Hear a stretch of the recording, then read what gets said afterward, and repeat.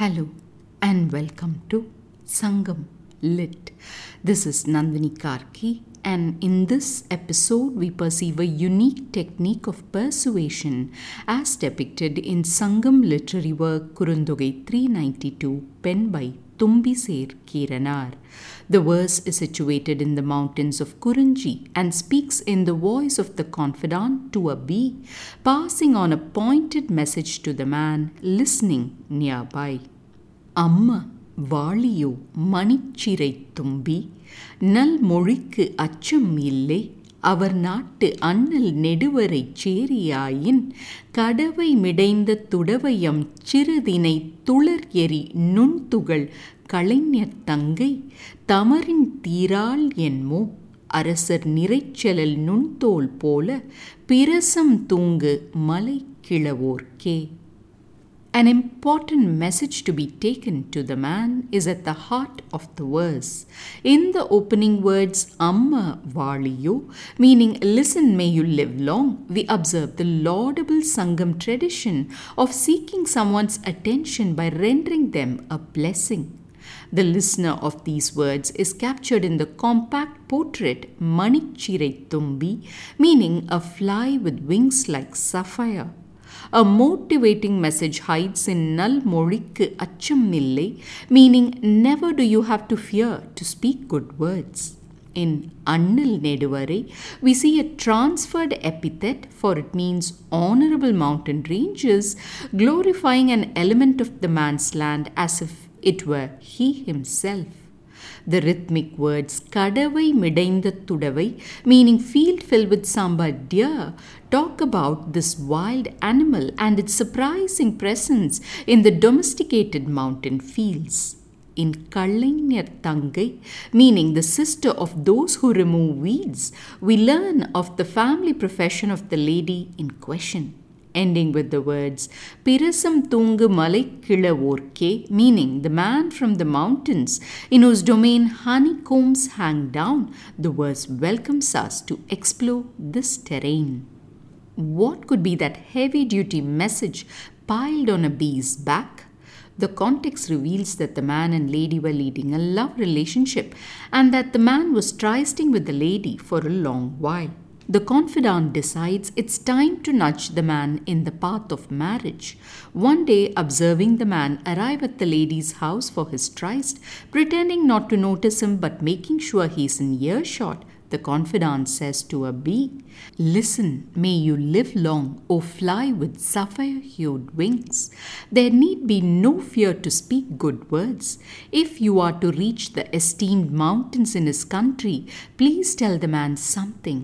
In the fields where Kadavai deer roam and where beautiful small millets sprout, weed removers hard at work are covered with fine dust. The sister of these weed removers seems not to be able to leave behind her kith and kin. Please tell this to the man from the mountains in whose domain honeycombs hang, appearing like rows of finely etched battle shields of kings." With these words, the confidant nudges the man to seek the lady's hand without any further delay.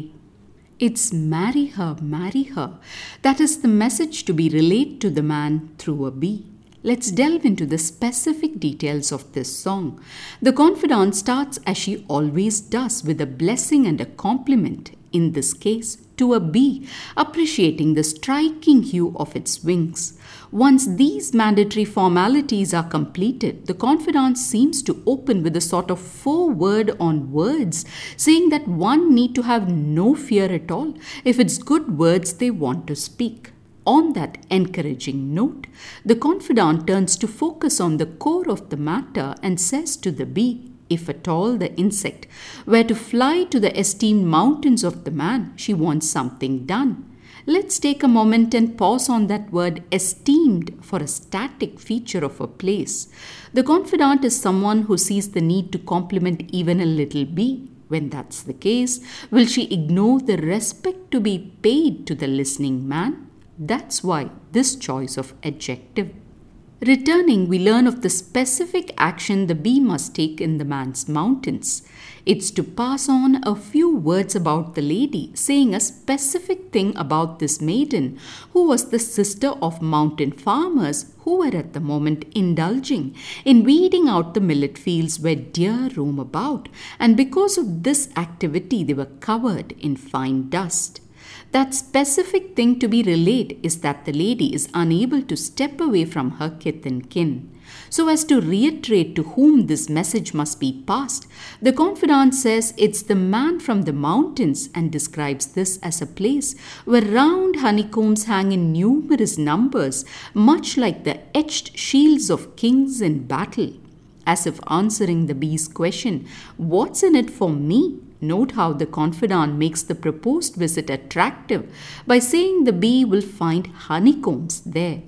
The hidden significance in the message that the lady cannot leave her kith and kin is that she has been placed under guard. At this time, when she should be enjoying the company of the man in his mountain village, she still languishes under the control of her family, the confidant implies. Hearing this, the man would no doubt be moved to take action and marry the lady without any delay. The nuance I would like to focus on here is the way the confidant presents her message to the bee and to the man. She respects them deeply before she places her request. This is an illustration of a praiseworthy way of seeking another's help, not by ordering them around, but by blessing them, appreciating them, and showing them the positives. Be it a tiny bee or a great personality, the verse shows the right way of putting forth a plea. Thanks for listening to this episode of Sangam Lit and journeying with me to ancient lands and minds. Please visit nandinikarki.com to share your thoughts and do spread the word about Sangam Lit. Until next time, Nandri Vanakkam.